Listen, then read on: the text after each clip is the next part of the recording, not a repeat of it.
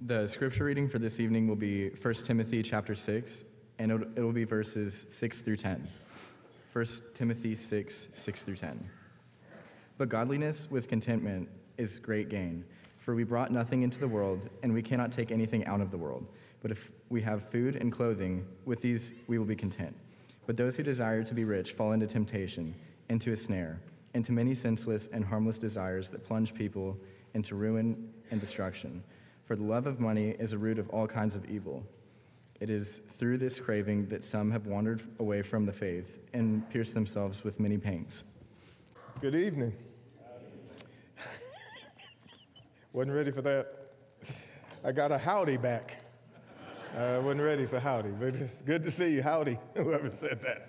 It's good. Glad to have you back tonight. It's good to see you here. We are continuing our thoughts this morning by way of our second half of our sermon. We'll talk about three more categories of which we can concern ourselves with this year as we move forward into the new year. And just for the record, let me say that my thoughts about God's people was confirmed again this morning. That is, I think God's people are the greatest people on the planet.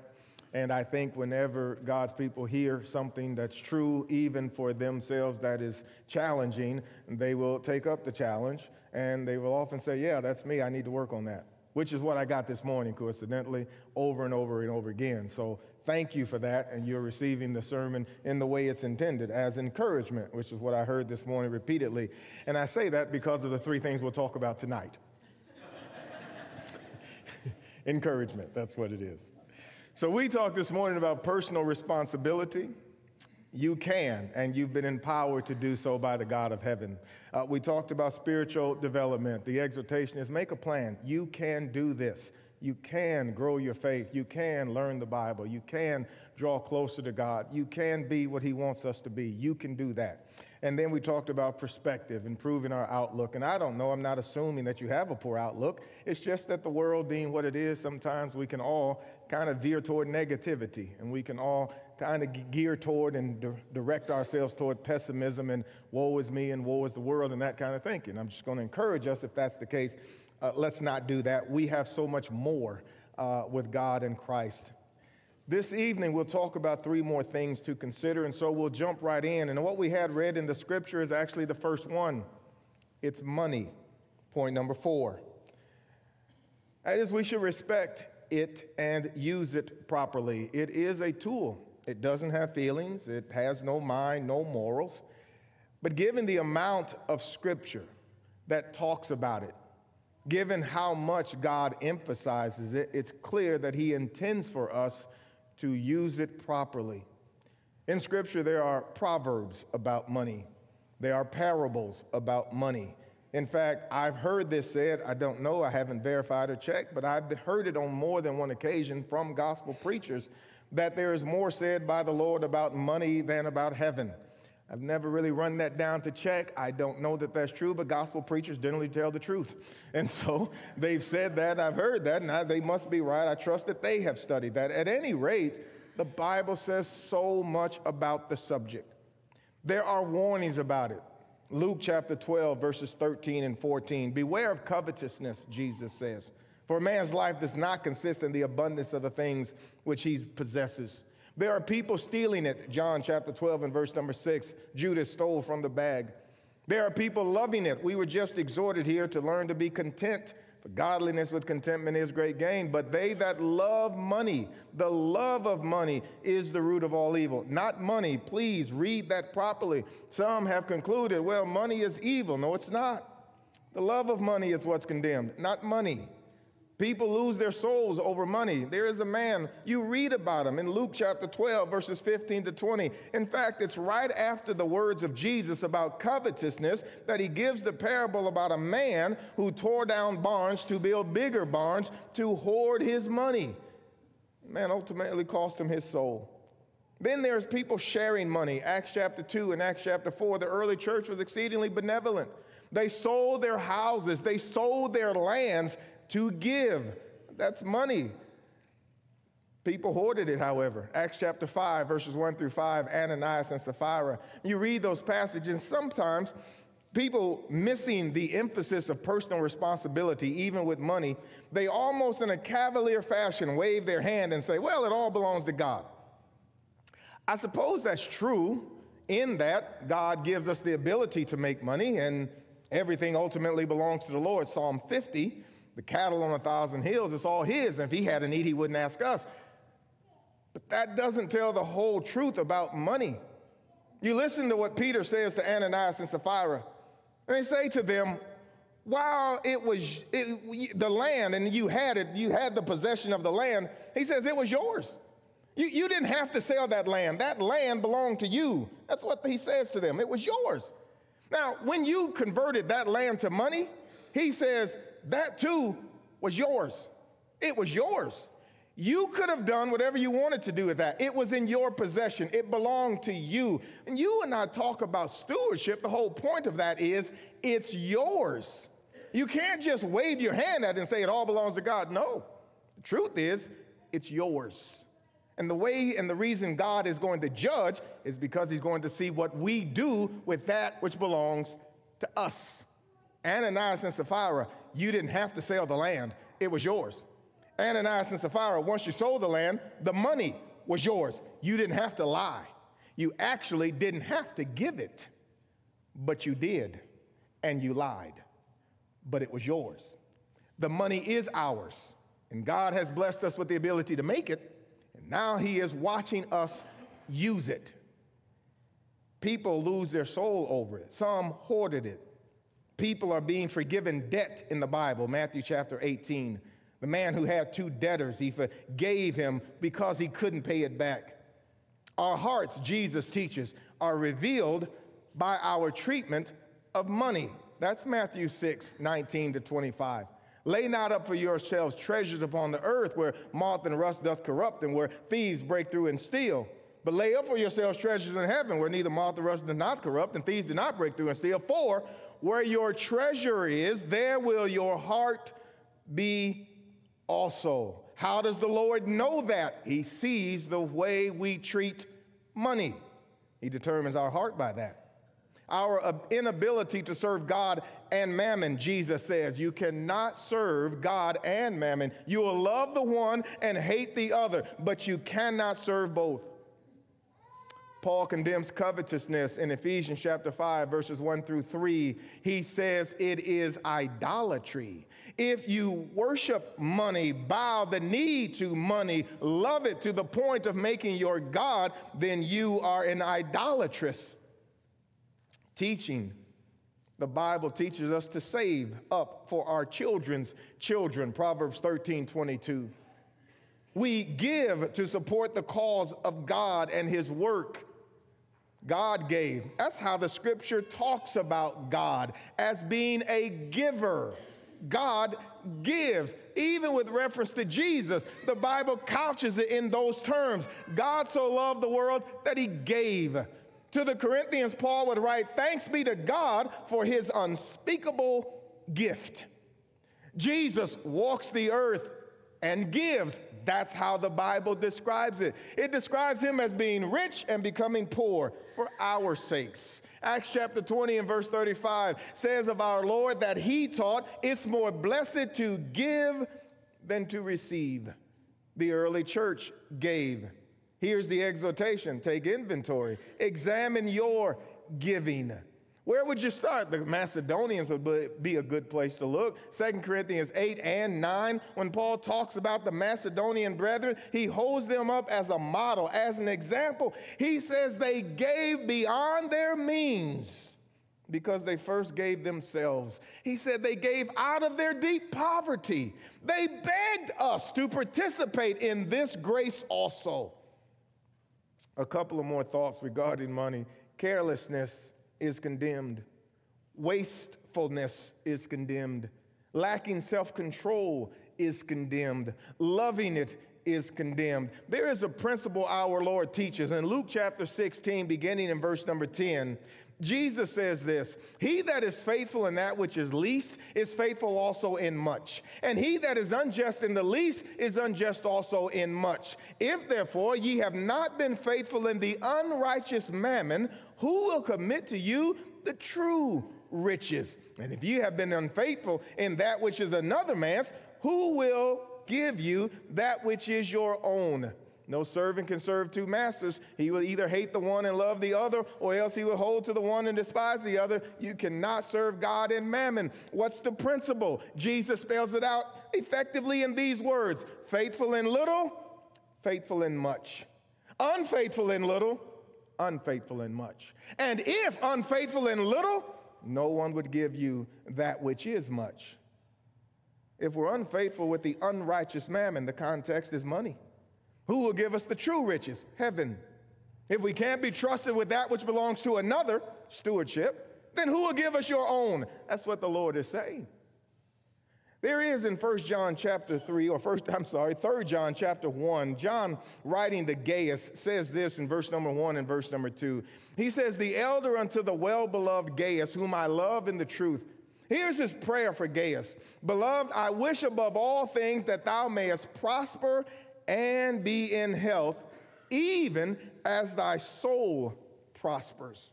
It seems that John is praying for Gaius, number one, to prosper and be in health as his soul prospers. In other words, it seems to be the case that the spiritual maturation, as it is fitting and grows and matures, I hope you prosper in like manner, so that the soul could handle the money properly and use it. I hope as your soul grows, you prosper. Seems like a very good prayer, because not everybody needs more money. I know it may seem like, well, that's the thing. If I got more money, boy, that would be great. And maybe in some ways it would. But in James chapter 4, there are those seeking money with the wrong intentions. James says, you lust and you cannot obtain, you fight and devour, yet you have not because you ask not. And he says, when you do ask, you ask amiss, that you may consume it upon your own lusts. There are some individuals that simply don't need more money. James has already spelled out, what would you do with it? Well, you just consume it on your own lust. Wouldn't think about God, wouldn't think about others. You would just get more and more and more and consume it and consume it and consume it. James says that wouldn't help you.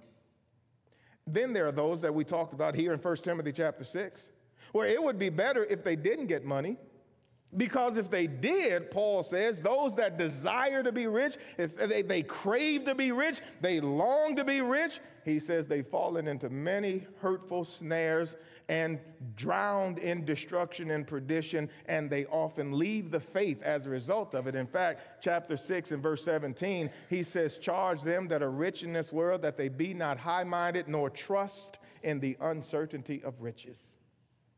What should we do then? Well, we should learn about money. The Bible says too much about it for it to be insignificant. We should learn about it. Maybe read books about it. Learn about the stock market. I don't know. Learn about business. Make a plan. Get help if necessary. But there is too much in the Bible to ignore its emphasis on the proper use of money.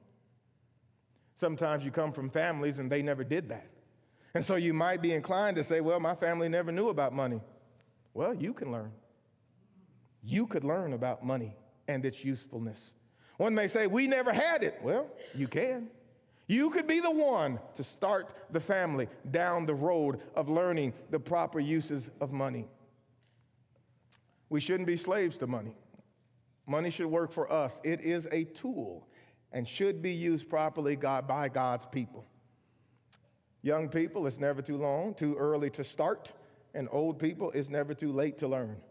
And so wherever you find yourself, as you are doing your own self-examination, take inventory of your money and your financial circumstances as it relates to you and to your God.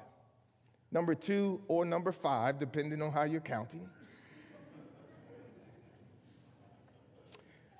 our health. Now, if you took the money as encouragement, which I hope you did, then I hope you'll take the health as the same way. God wants us to use our minds, bodies, and souls in his service. He wants to be glorified in us so that the world through us can find him. Matthew 5:13-16. And in 1 Corinthians chapter 6 in verse number 20, the Bible actually says that we belong to God, body and soul. That we have been bought with a price. And therefore, we should glorify God in our bodies and in our spirits. They both belong to Him. Part of that involves controlling the things we can control.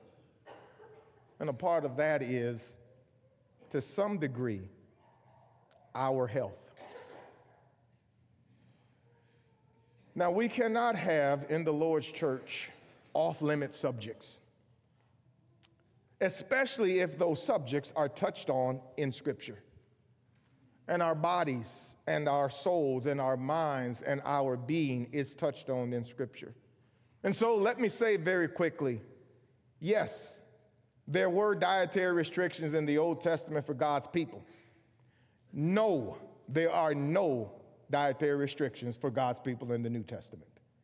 And no one should ever read the Old Testament and try to bind it on God's New Testament people. Christ fulfilled the old law. In fact, Christ is the end of the law. Christ brought a new covenant, and the new covenant is clear. There are no dietary restrictions upon God's people. You could read Acts chapter 10 and listen to God talk to Peter and 11, or Romans 14 and verse number 14, 1 Timothy 4, 1-5, and Colossians chapter 2. So please understand, that's not what I'm talking about. 1 Corinthians 6, 9, and 20 says, what? Know ye not that your body is the temple of the Holy Ghost, which is in you, which ye have of God, and ye are not your own. You are bought with a price, therefore glorify God in your body and your spirit, which are God's. So let me emphasize very quickly, the issue is not dietary restrictions, or you have to eat a certain way. That is not the point. The point is self-control. And it is challenging. Part of the blessings of prosperity is challenge. And there are challenges to controlling ourselves in this environment and in this context. Some of those challenges are, well, they're just practical in nature. They include access. Have you noticed how much food is available? The access to it is just almost limitless. You can eat anything you want to 24 hours a day, 7 days a week, 365 days a year, and nobody will say anything to you. In fact, most people will eat with you and be very glad about the meal. There is no issue. The access alone makes it challenging. But then there's the amount. Have you seen the portions? You can eat on one plate generally 2 or 3 days if you're so inclined, 2 or 3 meals on one plate. We are hardly the place where you say that's not enough. No, there's plenty. That's not the issue. It's a challenge, but it's not the issue. And then thirdly, there's the amazing taste. Are you kidding? Have you tasted the good stuff that we can eat? There's salt, there's sweet, there's sour, you name it, we have it. These become challenges. While they're great blessings, they become challenges. You add to that our medical advances. We can treat things. We can treat the very diseases sometimes that we create. We have medicines, we have surgeries, we have the ability to treat and continue. The desire to do badly in this arena and then take medication and continue is a huge temptation for some. Add to that, it's difficult. If you think reading the Bible in 30 days is challenging, try changing and exercising self-control in food. If you want a challenge, take that one on and you will see this is difficult stuff. Add to that people are always touting quick fixes. Do this, do that. There's confusion about it. You ask somebody, what is it that what I should do to be healthy? They'll have a whole thing for you. Turn this direction, ask another person, it'll be the exact opposite. And everywhere in between, somebody knows something about what you need to do. It's so much confusion about it that even when you try, you just leave with a headache trying to figure out what to do. Then there's money that's involved, further complicating the matter. And then there's the last 2 or 3 years of being locked inside of the house. You know how close the kitchen is to the television. You have any idea? and you have any idea when you're just locked inside what a challenge it would be? Remember, personal responsibility, accountability, spiritual development, perspective. Paul's words in Philippians 4 is, I can through Christ, and you can. And again, I'm not touting that you do A, B, C. I'm not. Please don't hear me say that, because I'm not. If this is in any way a struggle for you and something you need to look into, then you've got to change your mind about this, just like you do and I do about everything else. Every change, every important, every victory, every improvement begins in the mind. Spiritual growth, money, health, all begins in the mind. We have to change our minds about the thing with which we're struggling. I need to ask myself, what do I actually think about money? What do I actually think about food? Somebody will say, well, willpower, you just try real hard. If you've ever done that, you know that's not the way. Willpower without changing our mind will lead us to inevitable failure. That's it, and that's all. You ever wonder why some people don't make it 5 days into the new year? Why are you so fed up with New Year's resolutions? You hear people say, I don't believe in resolutions. I try and try and try. By the 5th day, I'm done, and now it's a joke. You know, it's the middle of January, and everybody's done. Well, why would we fail? It's because we haven't changed our mind about the thing we're trying to change. And if we don't change our minds about it, well, inevitably, our willpower is going to give way for all of the reasons we've already described. Changed minds come from learning the truth. John 8:31-32, Jesus said we can know the truth. Ephesians 4:17-32, we can know the truth. There is, in some sense, practically speaking, just like money is a tool, so too food is a tool. It does something. There is some reason for it. It provides us something. What is that? And maybe I could get back to that and began to work from there. Here's what the Bible says in a couple of places. If you have found honey, eat only enough for you, lest you have your fill of it and vomit it. Proverbs 25:16. Another passage says, it's not good to eat much honey, nor is it glorious to seek your own glory. A man without self-control is like a city broken into and left without walls. Paul may very well say it best in 1 Corinthians chapter 6 and verse number 12. There the Apostle Paul says, all things are lawful for me, but all things are not profitable. All things are lawful for me, but I will not be mastered by anything. He says the same thing in 1 Corinthians 10 and verse 23. And I would just ask you this. Would you examine your heart, your life, your mind, and see if something has mastered you? If indeed it is the case, I can't quit. Paul says, yes, it's lawful, but I can't be mastered by it. I can't allow something to master me and make me its slave other than Jesus. There's where the challenge is. Number 6,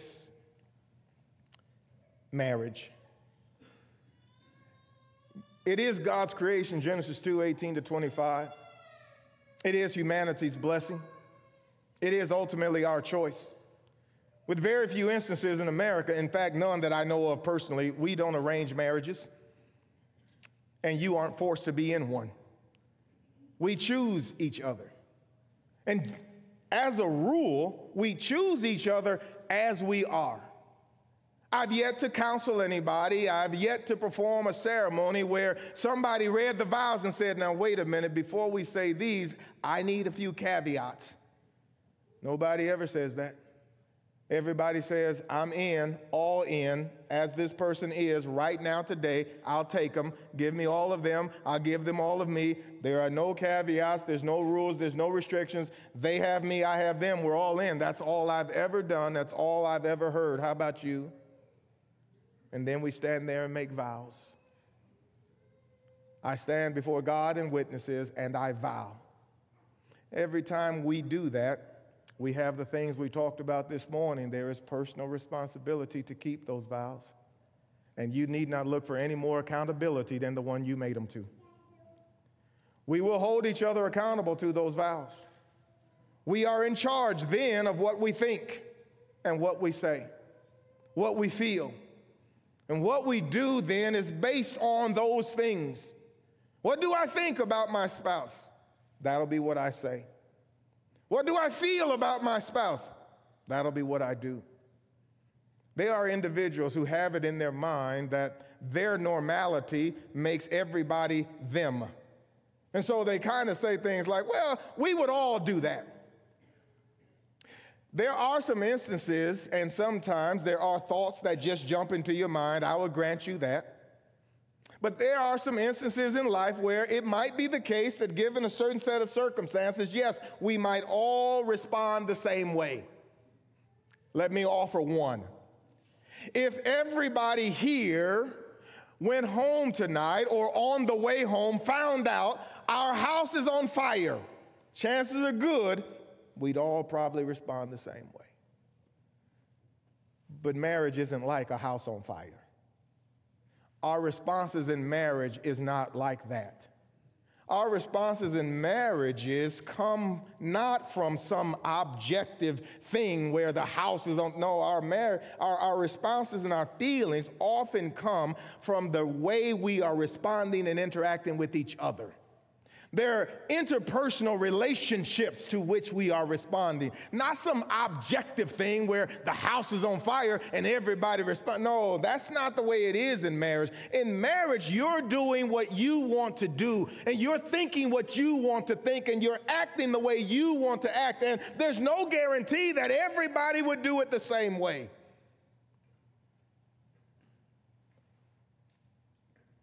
If I could offer this as we move forward through the year, that when you listen, and I think we've talked about this just briefly, when you listen to sermons being preached and you're listening to God's word, and regardless of who is teaching or preaching it, please don't listen with the view that the first sentence with which you disagree, you listen with that intention, and then you argue in your mind why that can't be right.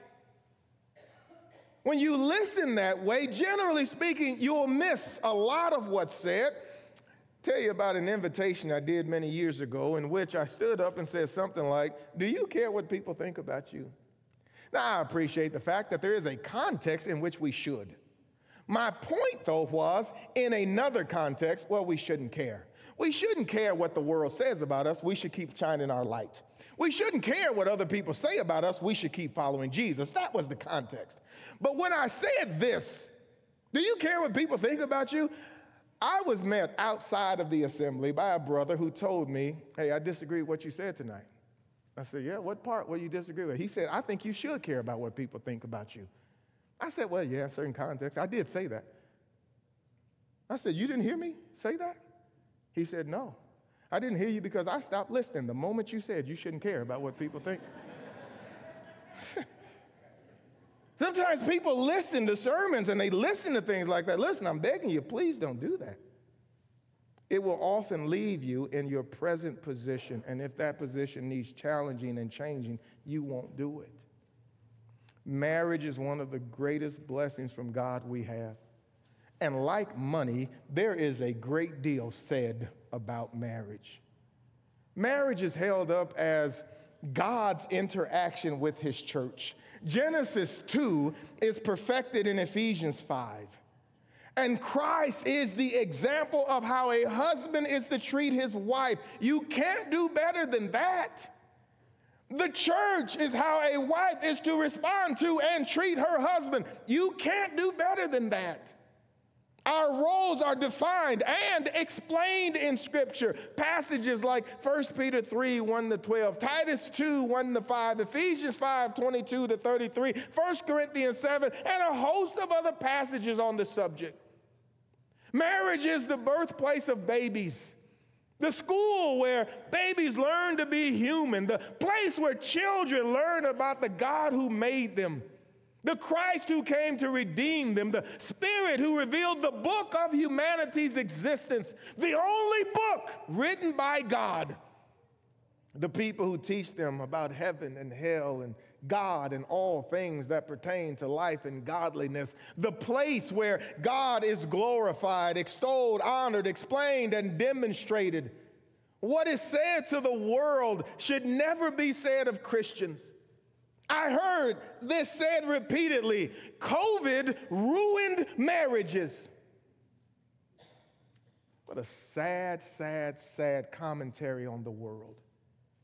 You know, your marriage should not be ruined because you have to spend time with your spouse.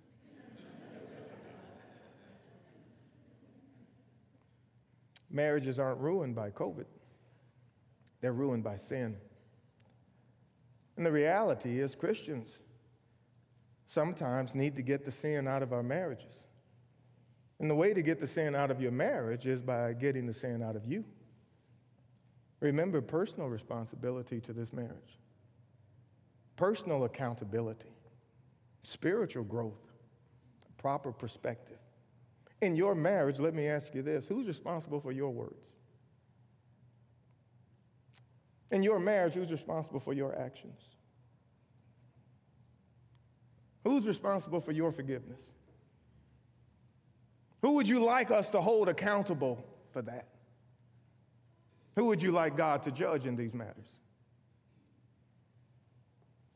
Our marriages are inevitably what we make them. My marriage is what I contribute to it. Am I following Christ's example? That's the person to emulate. Am I following the Spirit's teaching? That's the plan to follow. Am I seeking God's glory? That's the purpose of our action. What are you going to do in 2023? May I encourage that you do some self-examination, that you be empowered by your personal responsibility, that you be empowered to grow spiritually, to be transformed into the image of Christ, that you be empowered to change your perspective. And like Paul, use the expression, I can, through Christ, I can. That you be empowered to learn about money. Shouldn't you plan with it, and use it properly, and prepare your future generations with it? You be empowered to take control of your health and to practice self-control. To be empowered to make your marriage the very best that you can. You want a great marriage? Get to work. If marriages could be great easily, everybody would have a great marriage. It's hard work to sacrifice. It's hard work to serve. It's hard work to say it's my fault. And sometimes it's hard work to apologize and say, I'm sorry. But there's nobody else who can do that but you. Take the mind of Christ and follow Christ's example. God has this wonderful plan for families. Let me share with you and see if you could recognize this and what you think about such a family. Family that looks like this. Husbands, love your wives as Christ loved the church. And you wives, see that you reverence your husbands. Children, obey your parents in the Lord and honor them. What kind of family is that? Isn't that just about the best as it could be? Do you have a part in that? You might want to read Colossians 3, Ephesians 5, and Ephesians 6. What an opportunity we have. Sometimes people say the most wonderful things to you, and sure enough, that happened to me today. Now, I do want y'all to know in advance, I'm not going to say everything that you say to me in the hallway. First of all, it's too much. I can't say it all. Secondly, if you ever tell me, don't say this, I won't say that. But so far, nobody has said it, so I'm sharing. But somebody met me out there and said, you know, this is the best day to do all the stuff you're talking about. He said, it's the first day of the year. It's the first day of the week, the first week of the month, the first month of the year. You can't get better than right. I said, man, that's right. I wish I'd have thought of that. It's the first, it's the first, it's the first. Why don't we all commit to making it the best? Not a member of the Lord's church this evening. Would you be? Would you allow the love of God and Jesus to motivate you and move you to come to him and submit to his good gospel? Believe that Jesus Christ is the Son of God. Repent, change your heart, change your mind. Confess the name of Jesus and be immersed in water for the remission of your sins. Be buried with him, rise and walk in this newness of life. If you are a New Testament Christian and you've obeyed the gospel, I hope that these things will be of help and encouragement to you as we start the new year. And maybe all 6 don't apply. Maybe you saw in some of those, I'm doing pretty good here, but right there I can work. Then let's get going on that one. Dare I say it? Let's grow and let's go. We can help you in any way. We invite you to come as we stand and as we sing.